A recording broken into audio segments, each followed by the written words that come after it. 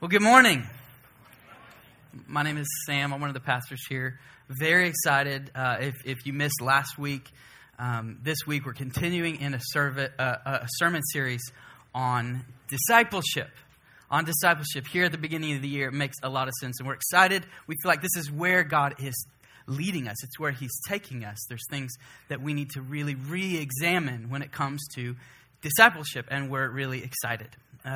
Like Kyle said, this is the beginning of the year. I don't know if you saw that, but it changed over. It's 2020.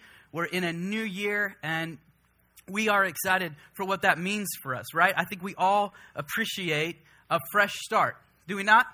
We love a good fresh start. It's really nice to have a fresh start. We get to relook at our life, and we get to commit to a new way of living, a better way of living, right? New exercise regimens, new budgets, new ways of eating. Anybody keto out there? Nobody. Anybody? We re-up, right? And we say, I'm going to eat right. I'm going to live well. New habits, new rhythms. This is going to be me. But unfortunately, we're the same people we were like a few weeks ago at the end of 2019. With the same ingrained bad habits and issues. We're kind of the same person. So for me, the new year starts with a level of excitement, but it also starts with a little bit of anxiety. I'm a little anxious about some things. And dare I say, a little bit of shame even. Sometimes New Year meets me with some shame because I'm not who I want to be. Right? I'm not who I thought I would be by now. Does that resonate with anybody? I'm not who I thought I would be by now. I don't know about you. There are times in my life where I look and say, man, at this age, this is what's going to be happening. This is what's going to be going on. This is where my character will be. This is where my relationship with God will be. And I'm not where I want to be. I'm not where I thought I'd be. David Brooks, in his book, Road to Character, he says it like this. A humiliating gap opens up between our actual self and our desired self. Have you experienced that? A humiliating gap? So this anxiety exists. It hangs over us, and we feel this undeniable urge every year at the beginning of the year to reinvent ourselves, right? I need to reinvent myself. I need to grab a hold of a new and better vision for life. The question we have to ask ourselves is, where are we getting that vision? Where are you getting that vision? What informs you of what the good life even is? Who's telling you what it means to even flourish or grow or expand? Where are you getting that information? Who is teaching you? What is teaching you? What is discipling you? That's why we're talking about this. What things are important to pursue in this life? Even our culture gets it, right? You heard it a few years back, YOLO. We get it that life is short. We gotta live it up. We've got to grab hold. We can't miss it. We don't want to waste our life. So these are things even our culture offers us. So I can tell you this. If you don't know, culture has a really well-articulated vision for living. It exists ever before us in thousands of ways a day, giving us a vision for what the ideal life is. What the ideal self is. It tells you what you need to be. You could title it this, the comfortably entertained life. A life that pursues one enjoyable diversion after another, from one worldly pursuit to the next. Success, celebrity. Maybe you're just looking for some disposable income to spend on things that you desire. Self-sufficiency, self-madeness. Do we not love a good self-made story in this culture? We love it. We love it. We love that entrepreneur that made it out of nothing. Youthfulness.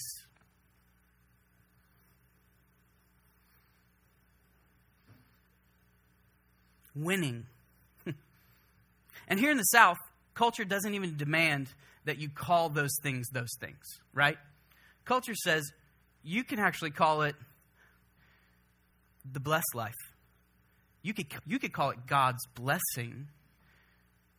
You could call it God's favor even. Any title or rationalization that gets you to just fall in line. Can you just fall in line? You do what you're going to do. Just don't mess it up for everyone else, right? Don't rock the boat. We are indeed more shaped by our culture than we even know. Our vision for the spiritual life, our vision for Christian life is more shaped by this culture and its rhythms than we even know. That's a fact. We lack vision, even as Kyle spoke last week, raised hands on what it looks like to follow Jesus in the day-to-day. We're all like, I'm not really for sure. We lack vision. We lack God's vision. And we lack this sight to say God's way is better. How Jesus' vision of life is so much more compelling than the world's. Or what's worse is we take God's vision and we take culture's vision and we somehow try to marry them and act as if they run in tandem, they run in concert with one another. They can be married. And this is what God says to that. Isaiah 55. He says to us, he says to the human race, he says, my ways are not your ways. That's what he says to us. That's what he says to this ways. My laying out a vision for life. He says, my ways are not your ways. My thoughts are not your thoughts. In fact, he says, my ways and my thoughts are as far as the heavens are from the earth, not even close. So what is God's way? What is the way of Jesus? Last week, we rolled out this statement, and this is a statement that we would like a believer at the Parks Church to look like. We would like this to mark us. That we would be whole life disciples, being transformed by the way of Jesus. And Kyle walked out a little bit of what whole life disciples means. It's your entire life.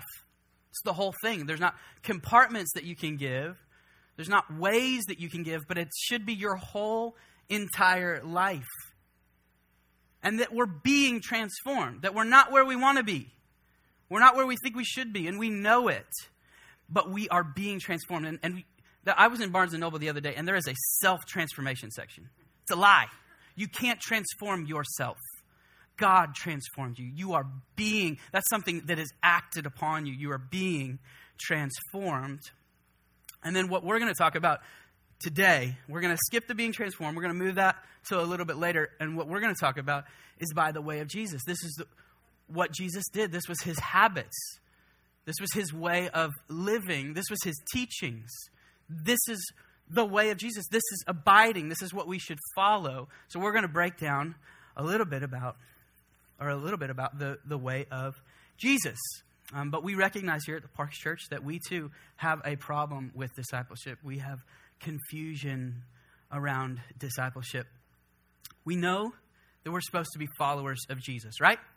If you're here, you probably are somewhat aware that you're supposed to follow Jesus. That's what being a Christian is about. But we are confused about how to follow him in the day-to-day, much less how to go and make disciples, right? These are the two main instructions from Jesus, that you would be his disciple, and that what? You would go and make disciples. And what we talked about last week, the idea of go is in your going, as you go, you would make disciples. In your doing, in your living, in your day-to-day, you would be making disciples. It would be your rhythm. It would be your practice to make disciples. But we recognize that, hey, we're a little confused on what that looks like. So last week we examined some possible reasons why we're confused. We did a bit of deconstruction. We weren't necessarily deconstructing discipleship itself, right? What we were deconstructing, and this is what I hope you get, is that we were deconstructing the current beliefs and practices of modern church models that create a confused framework or a confused understanding for biblical discipleship to flourish in. So some of the things that we touched on, we discussed the overemphasis of the gathered church narrative in our culture. If you've been in the South for long, you recognize that, how many flyers do you get from churches? And what is the flyer telling you? It's telling you, come to our gathering. Our gathering is this and it's that. And everything that we preach is about the gathering. And the gathering is good. The gathering is good. But as we saw last week, if we have 120 waking hours and we only spend 10 of those hours, at best, in gathering scenarios, we have 110 other hours that we exist as the scattered church. And so we need to grow in a robust understanding and theology and practical theology of what it means to be the scattered church. Because that's 110 of our hours. That's 95% of our time we spend away from this gathering. So we can't just think really well about gathering. We also have to think really well and consider how to live outside of these gatherings. We hit on the damage of the sacred-secular divide, which is when believers categorize everything in our lives to two categories: sacred work, sacred time, sacred places, sacred callings, to secular work, time, places, goals. It's the idea that the work of pastors and foreign missionaries and seminarians and nonprofits, that's really God's work in space, right? That's where God exists. And all other times, all other spaces, all other work or jobs are secular or maybe just ordinary. They're just kind of ordinary. And God does show up in those spaces, right? But it's only when you're doing something explicitly Christian or explicitly spiritual, like sharing the gospel verbally with someone or giving to those in need. That's when God shows up. That's God's work. But the way of Jesus is for every believer in every sector of our lives. His purposes are to flood into every compartment, every job, every conversation, every decision, every single moment of our existence, shaping us into who we are supposed to be, who we're meant to be, while also offering a vision for life to others that is full of promise and full of power. That's the beauty of the way of Jesus. So this month, we're endeavoring to course correct from some broken models, some confused thinking, so that we might live as actual disciples of Jesus and not just self-identify with belief in Jesus. It's pretty common where we live. Do you believe in God? Yeah, absolutely. You believe in Jesus? Yeah. I go to church. Easter, Christmas. I believe in God. I don't have the audacity to not believe in God. That's a lot of where we live. The problem with that is that even the demons believe and tremble. What we're talking about is a whole life submission to His vision, right? We submit our entire life to His way. We submit our way to His way. I like to define maybe discipleship, and we'll steal from our statement that we've made here. I think we have it. By practicing the way of Jesus, we learn to submit. It's a big word, submit our whole lives to the transformative work of the Holy Spirit. That's how we can define, that's our working definition of discipleship. By practicing what Jesus did and what Jesus said to do, what Jesus demonstrated for us, we learn how to submit our life, how He did. Our whole life to the transformative work of the Holy Spirit. But before we can truly understand being disciples and making disciples, today we really have to get a clear vision of what Jesus meant when He said that, right? Jesus was Jewish. Did you know that? Jesus was Jewish, and He lived 2,000 years ago in bodily form. God-man. He lived in a Jewish context. We have Western lenses, American lenses. Jesus lived in the context and practices of a Middle Eastern first century context. It was different, drastically different than where we live, drastically different. So what we're going to examine first this morning is the invitation to discipleship in their day, in Jesus' day. This is Jesus' original call and invitation to his disciples. Jesus, this kind of prodigy-esque young rabbi, shows up at the age of 30 from Nazareth.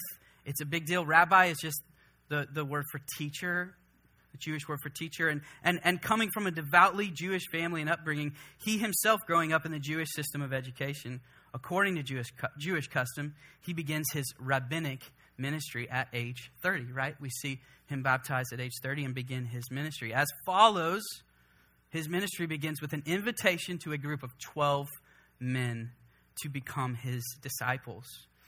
You know that Jesus was referred to as rabbi or teacher over 60 times in just the four Gospels. His world revered him as a rabbi, and rabbis had disciples. At this time, there were many other rabbis. Some rabbis had 5 disciples, some had up to 70. Jesus was not inventing a new thing. He wasn't inventing something when he said, "Be my disciple," when he's talking about discipleship. In fact, you can find similar practices 400 years before Jesus, right? Plato was a disciple of Socrates. This idea of discipleship was a known and understood process. And this is what I want us to see. This is what we should see for the process. We think about this word, that there was a clear and articulated path for the process of becoming a disciple. That's a little bit where we're confused, right? There's not necessarily a clear and articulated path on how we become disciples. But in Jesus' day, there was a really clear one. The rabbinic discipleship process was the Jewish educational system of the first century. Famous Jewish historian Josephus, he said this, that above all else, we pride ourselves and to further children. They were really, really serious about this process. And to further illustrate that, I want us to kind of take a closer look at the system of education that they worked in, that they were familiar with. It was made up of 3 parts: Bet Sefer, Bet Talmud, and Bet Midrash. These were the sections of education. This first one, called Bet Sefer, at the ages of 6 through 12, Jewish children began their formal education. Both boys and girls attended synagogue. They learned to read and write, and their textbook was the Torah, the first 5 books of the Bible: Genesis, Exodus, Leviticus, Numbers, Deuteronomy. And they wouldn't just use that as a textbook. They wouldn't just read it. They would memorize it. These kids were memorizing the first 5 books of the Bible. At the conclusion of this, the boy was welcomed into the community as a full-fledged male member and began to learn the family trade. Girls would also be welcomed in to the community. They'd be preparing for marriage and family life. But of the boys, only the brightest and sharpest continued on in their education to Bet Talmud. So for the best of the best, top of the class, boys ages 13 to 15, who were deemed worthy to continue their educational pursuits, went on to study and memorize the entire Tanakh, which is the Old Testament. They were to memorize the entire Old Testament, 39 books they would have in memory, as well as learning the family trade. So it's noteworthy here that very few of Jesus' disciples would have made it past this section. Very few of his disciples. So Jesus is already showing us that it is different. There is another way. But his disciples, probably many of them didn't make it past this. So very few were selected for Bet Talmud. Even less were selected for Bet Midrash. Of those that finished Bet Talmud, the very best. This is the elite. A handful were able to pursue this final educational piece. This was the longest in duration. It went from ages 15 all the way to 30. To get into this last leg, a student must be personally invited by a rabbi. And after a grueling, question-driven interrogation of the boy's competency, which lasted sometimes 2 to 3 months. Can you imagine someone just going, Psalm 101, go. Recite it. Okay, what does it mean? Can you imagine just calling out Lamentations, go? And they would recite it and have to give clarity on what the scriptures meant. So those who were chosen for this were referred to as the Talmidim, which is the Hebrew word for disciples. That's where we get that word. I know this is a little history and it can be a little dry, but I think this is really important for us to see the context in which Jesus is in. So this word Talmidim, disciples, which means student or learner, apprentice, one that leaves their family to follow. That's this word, disciple. They would literally follow in the dust of the rabbi, meaning that they would follow him so closely, literally, that the dust that he would kick up would be on them. And you guys have heard this. There's books that are written about the dust of the rabbi. It was a literal thing that where a term was coined. But they desired to emulate him in all of his mannerisms, all of them. They would eat the same food in the same way. They would walk and talk and imitate their rabbi. They would go to sleep and they would wake up how their rabbi woke up. They imitated his every move. If the rabbi spoke with a lisp, they would speak with a lisp. If the rabbi had an old injury from a football game, they would also walk with a limp. They would imitate every single thing about him, but most importantly, they would learn to study the Torah and understand God in the exact same way as their rabbi. Very significant. And the specific beliefs of the rabbi on the scriptures were referred to as his yoke. The yoke, teaching. So this gives us a whole new perspective on Matthew 11. Let's read Matthew 11. I think we might have it. Yeah. Come to me, all you who are weary and burdened, and I will give you rest. Take my yoke upon you. Take my teaching upon you. And learn from me, for I am gentle and humble in heart, and you will find rest for your souls. For my yoke is easy and my burden is light. My teachings are easy, my burden is light. The yoke of Jesus wasn't easy and light because he was nicer and softer than all the other rabbis, watering down the law of Moses for the common man. That's not why Jesus' way was lighter and easier. The reason why Jesus' yoke was easy and his burden light was because he himself fulfilled all the requirements of the Jewish law perfectly, giving to us that perfect record. It's a big deal. You know why it's a big deal? James 2:10. James 2:10 says this: if you break one of God's laws, it's as though you're guilty of breaking them all. Jesus did it all perfectly and then gave it to us. He did what we couldn't do in a million lifetimes, setting on us not a yoke of religion, but a yoke of grace. This is why Jesus is teaching. His way is light. His burden is easy. This is why.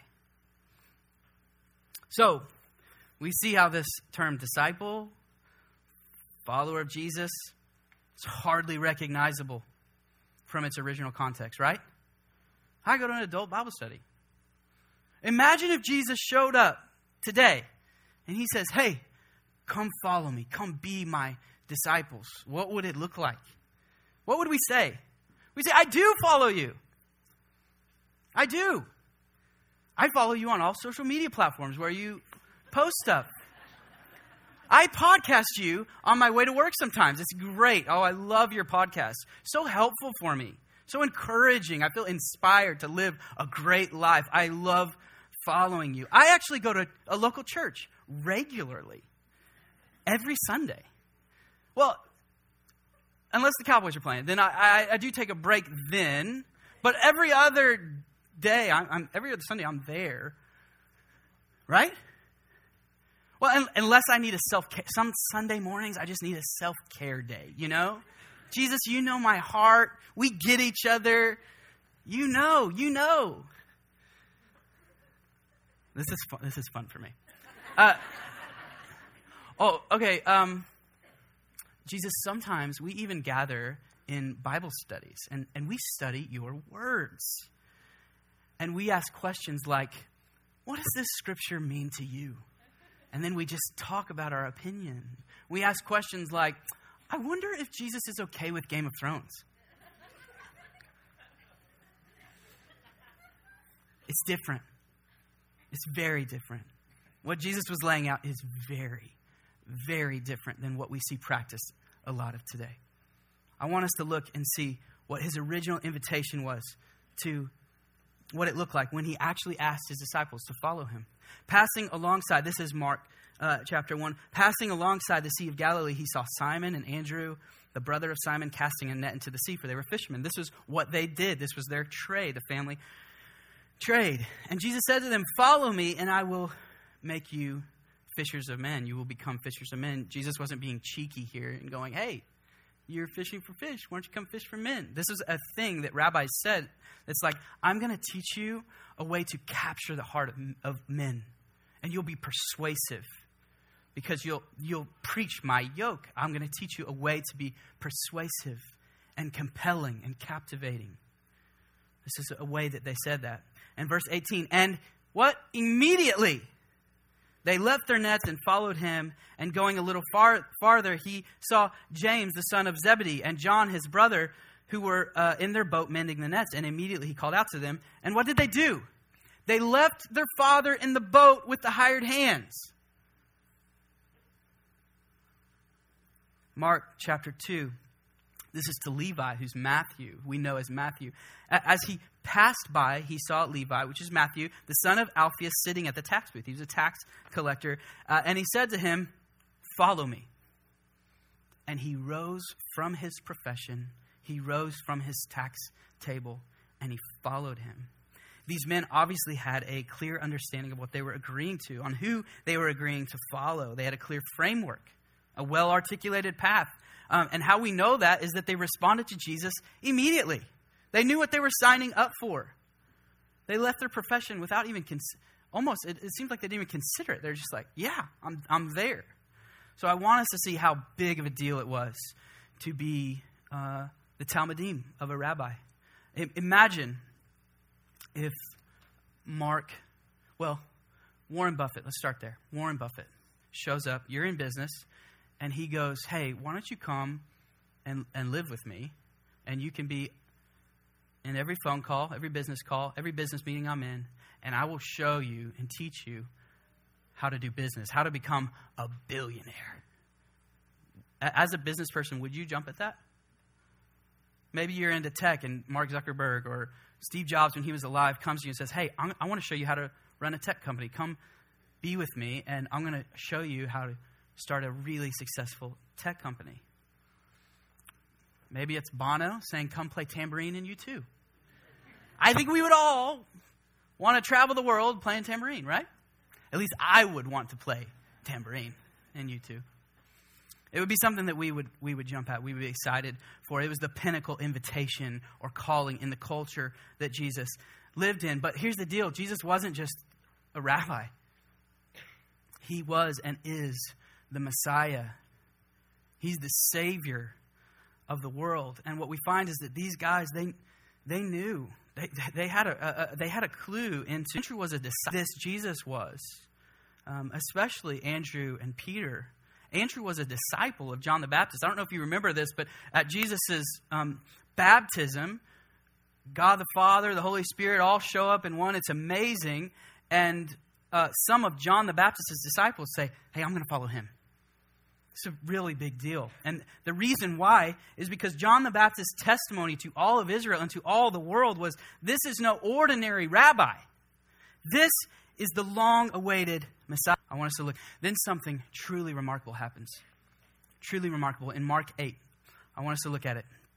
Jesus then called the crowd to him along with his disciples. So he's standing there with his disciples. And he says this, whoever wants to be my disciple. Looking at the crowd, he says, whoever wants to be my disciple must deny themselves and take up their cross and follow me. Jesus was looking at women. He was looking at children. He was looking at Jews. He was looking at Gentiles. And he was inviting them in to be his Talmudim. This is a culture-rocking, shaking, shifting moment. With the word whoever, Jesus is rejecting some of the norms of this patriarchal society. He's rejecting some of the norms of this deeply Jewish nationalistic society. And the kingdom of God was coming to earth. A massive shift. So that was the invitation in his day. Let's look at what is it now? What is it now? We're seeing that being called to be Jesus' disciple was way more significant than we know. The modern usage of the term discipleship seems so detached from its original context. Right? Is that just me? It seems so detached from its original context, it almost seems laughable. What are we doing? We used this quote last week. It's from Mark Green. God, on the current missional strategy of the evangelical church, to recruit the people of God to use some of their leisure time to join the mission initiatives of church paid workers. Does that make you itchy? Does that bother you? That bothers me. That really bothers me.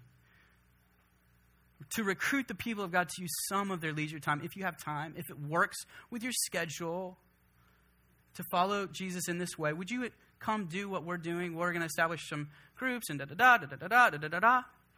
It's just a shadow of what it originally meant. But in spite of that, in spite of the deconstruction that needs to take place in my heart, because there is a lot, in spite of the deconstruction that needs to take place in all of our hearts, in this church, Jesus beckons us on. And he says, come and be with me. He says, come be my disciples. Come practice my ways. My ways actually transform you. So in light of what we just went through, how is this really possible? Okay, so these guys had Jesus with them for 3 years. They were literally with him bodily for 3 years, 24/7. And they were able to ask him questions and dialogue and say, hey, what do you mean by this? And does this work this way? And is this okay? And should we think about it in this way? They were able to do that with Jesus himself. They didn't figuratively follow Jesus. They literally followed him. And even still, they had trouble understanding. They had trouble obeying. Submitting was the deal. There's a lot of pride. What hope do we really have? If we are to be with Jesus, how do we do this when he's not here? I hate to break it to you, and you've probably been told this, but Jesus is not in your heart. Jesus is actually at the right hand of God, interceding on your behalf. Father, look at them. I love them. I died for them. He's interceding. That's where Jesus is. Jesus gives us a really great answer in John 14. Let's take a look at it. John 14, verse 16. And I will ask the Father, and he will give you another helper, an advocate. A way to translate is another like me. Jesus says, I'm going to ask the Father, and he's going to give to you another like me to be with you forever. Even the Spirit of truth, whom the world cannot receive, because it neither sees him nor knows him, but you know him, for he dwells with you and will be in you. It's the Spirit of God, believer, that dwells in you. Verse 25, he says, these things I have spoken to you while I am still here, but the Helper, the Holy Spirit, the another like me, whom the Father will send in my name, he will teach you all things, and bring to your remembrance all that I have said to you. Peace I leave with you. My peace I give to you, not as the world gives, do I give to you. So let not your hearts be troubled, neither let them be afraid. Jesus says, it's better for me to go away so that you may have another like me to be with you always. It's good news. It's good news, believer. We have the Holy Spirit who dwells with us and in us to show us how to follow in the way of Jesus. He shows us. This is the modern context for Jesus' invitation to us to be my disciples. Whoever wants to follow me, whoever wants to be my disciples, this is the context that the Holy Spirit, the advocate, will be with you and show you all that you need to know. The Holy Spirit is how we abide in Jesus. puts legs to that idea of abiding. We learn and grow and are transformed by being with God, right? We know this. And we are with God via the Holy Spirit. So we have the testimony of Jesus' life, his words, his practices here on earth in the Scriptures. And we now have his Holy Spirit to guide us in the way we should go. I don't believe that's probably really new information to you. I think most of you probably know that you have the Holy Spirit now. Jesus is no longer walking among us. We understand that. And the Holy Spirit is supposed to be our comfort and our guide. He's supposed to teach us that. So we ask, how do these deep spiritual realities actually manifest into our day-to-day life? How do they manifest into rhythms and practices of a believer in 2020? What does a believer in 2020 look like? I want to suggest to you that the primary means in which this constant transaction takes place between us and the Holy Spirit is through the spiritual disciplines.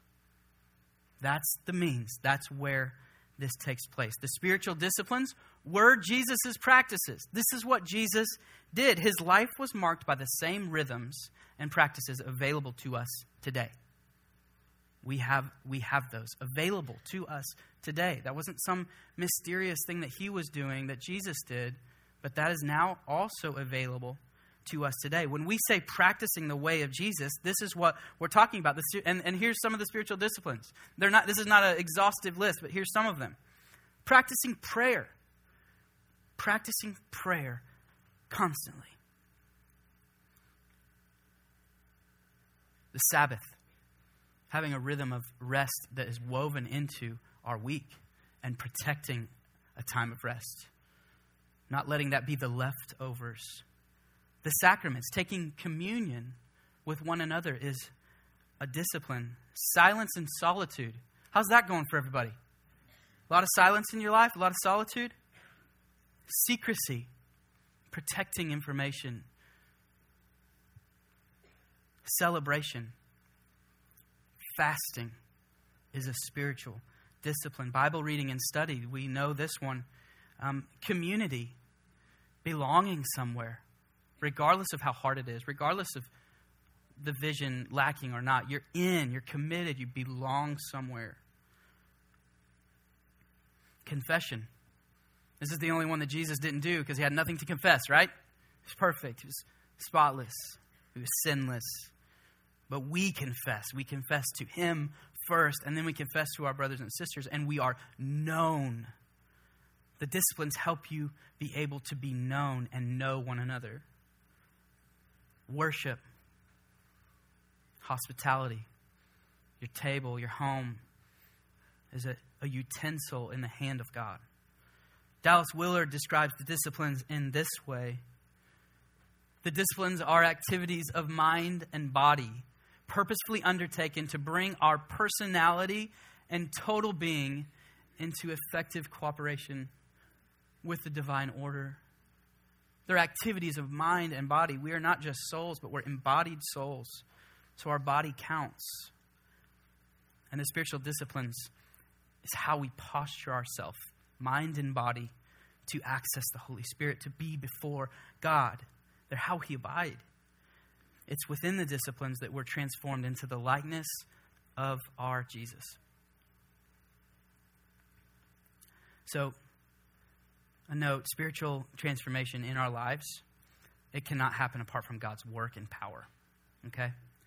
These are the means. These practices are the means in which this takes place. Richard Foster, in Celebration of Discipline, he calls it the means of God's grace. The disciplines are the means of God's grace to us. So to be clear, word of caution as the disciplines. And Kyle did an awesome job. He avoided a lot of the how. This is getting into the how. It's getting into things to do. And we have a broken tendency here. These practices themselves do not transform us. Okay? If you do these things just to do them, they don't transform you. God transforms you. Okay? The disciplines simply position us before the Lord to be transformed. If we endeavor to do the disciplines in some effort to be pious or earn favor with the Lord, we've missed the point completely and will neither be disciples nor know God. The way of Jesus is marked, friends, with lots and lots of intentional effort. It's not a passive thing, but there's not an ounce of earning involved. We know that our salvation in Jesus Christ is a free gift, a completely free gift from God. Okay? So we're going to land here. If scripture reading, regular scripture reading, prayer, fasting, Sabbath rest, silence, if the practices of Jesus are absent from your life, and this is the way that we're before God, this is the way that we know God, if those things are absent, this is how we get God's vision. Who are you being discipled by? Who's training you? Who's educating your heart? What are you putting ever before your eyes and heart day after day? What form of crossbreed Christianity are we participating in? Surely there's more to life than seeking meaning from promotions and the temporary rewards of upward mobility. Surely there's more to life than seeking fulfillment in toned bodies and youthful skin. Surely there's more to life than retirement security and plans to travel. Surely there's more to life than mind-numbingly entertaining ourselves night after night, weekend after weekend, looking for something. You are looking for something. I am desperately looking for something in all of those things. And what you're looking for, what I'm looking for, is communion with our Heavenly Father. In all of our pursuits, your heart is bent because this is why you were made. This is why you exist, is so that you might have communion with your Maker. You might have communion with your Heavenly Father. He loves you and is beckoning you. Come. But we know this is hard. We know this is not easy, right? Do you know that? Because I feel like this is not easy. And I'm in this like a lot. It's not easy. In fact, the Word of God says about the way of Jesus that it's a narrow one. And that few will find it. The way of Jesus is a narrow way. And few will find it. Believer, we must remember that we are not, you are not, I am not in a physical battle against time and circumstances that befall us. But we are in the middle of a raging, supernatural, spiritual battle for your soul. That's where you are. And we have three distinct enemies. And we're going to talk more about this. We're going to talk more about the disciplines, what they are, more about the enemy. But you have three distinct enemies to your faith, to the spiritual life. The world and its ways. The rhythm of the world. That is an enemy to your soul. Your flesh. You are your own enemy. Your sinful nature is an enemy to your soul and spiritual formation in your life. And then the devil and his schemes. All three actively working day in and day out to keep you from communion with your Father. Always working. They don't take days off. And in fact, when you start talking about this stuff, they get really active. This is the stuff that bothers the enemy. Us just going to church and going to events and self-identifying with belief in Jesus does not scare the enemy. In fact, he's okay with that type of complacency. He wants to keep you numb, distracted. He wants you to waste your life. He wants you to waste your breath. the world, the flesh, and the devil.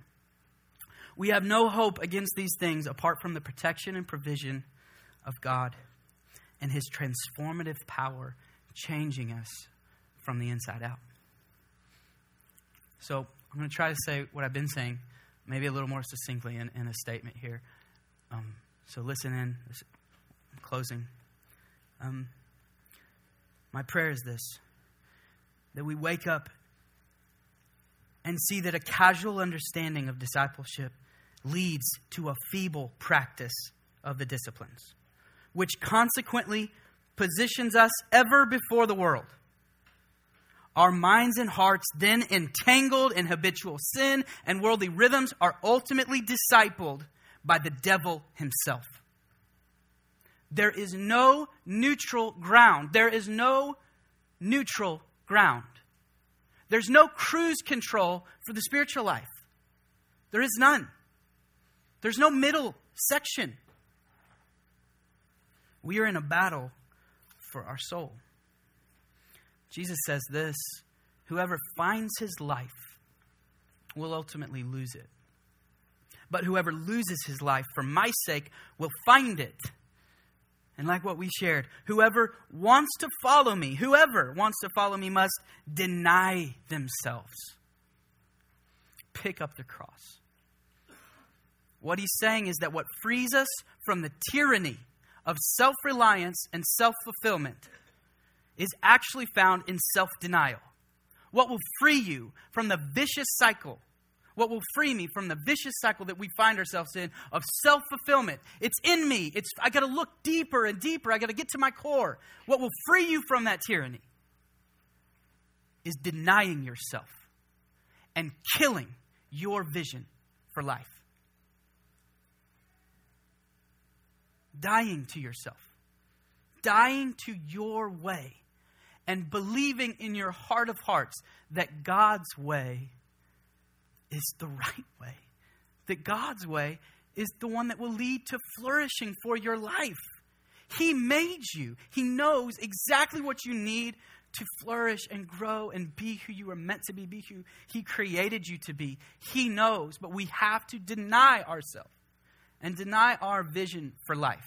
Lay that crap down and pick up His vision, His way. It's a posture of humility. God will use your brokenness, and He will work through your brokenness. But what does God say about pride? It says God opposes the proud. If you approach God humbly, He will work through your brokenness. That does not scare Him. Your pain, what's been done to you, what you've done, that does not scare God. That does not push God away. But you know what does push His vision away? Is pride. The Bible says He opposes the proud.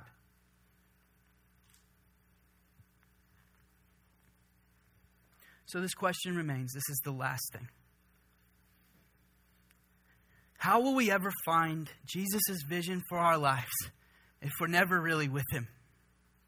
If the only time you're with God is in this room or in an occasional Bible study, an occasional praxis group, you won't. I know that's bad news and that wrecks maybe some of your vision, but you will not get His vision for your life. What you do is you will project onto Him what you think He should be to you. All the while adopting the culture that is fed to you day after day. And you will affectionately call it Christian. Okay. Let's pray. Jesus, thank you for your word. Thank you for your Spirit that is moving and working and building your church. Thank you for letting us, friends and family and this community, find a place where we can belong and talk about things that are hard and talk about your way and not our way, God. I pray that you would lead us and you would lead this church, God. We don't want to waste our life. But you have made our heart beat and our lungs breathe. You poured out vision, and you give us a way. So let us lay down the practices and rhythms that we've picked up from this world, and let us pick up your way, Jesus' way. God, let us be so hungry for him that it just ruins us to any other thing. Pray that we vomit up the fast food fixes of our culture, and we would begin to dine on the richest of fares, the richest foods. Jesus, show us. Holy Spirit, lead us. Allow us to approach you and this process that you're taking me through, us through, with humility. We love you, Jesus, and it's in your name we pray. Amen.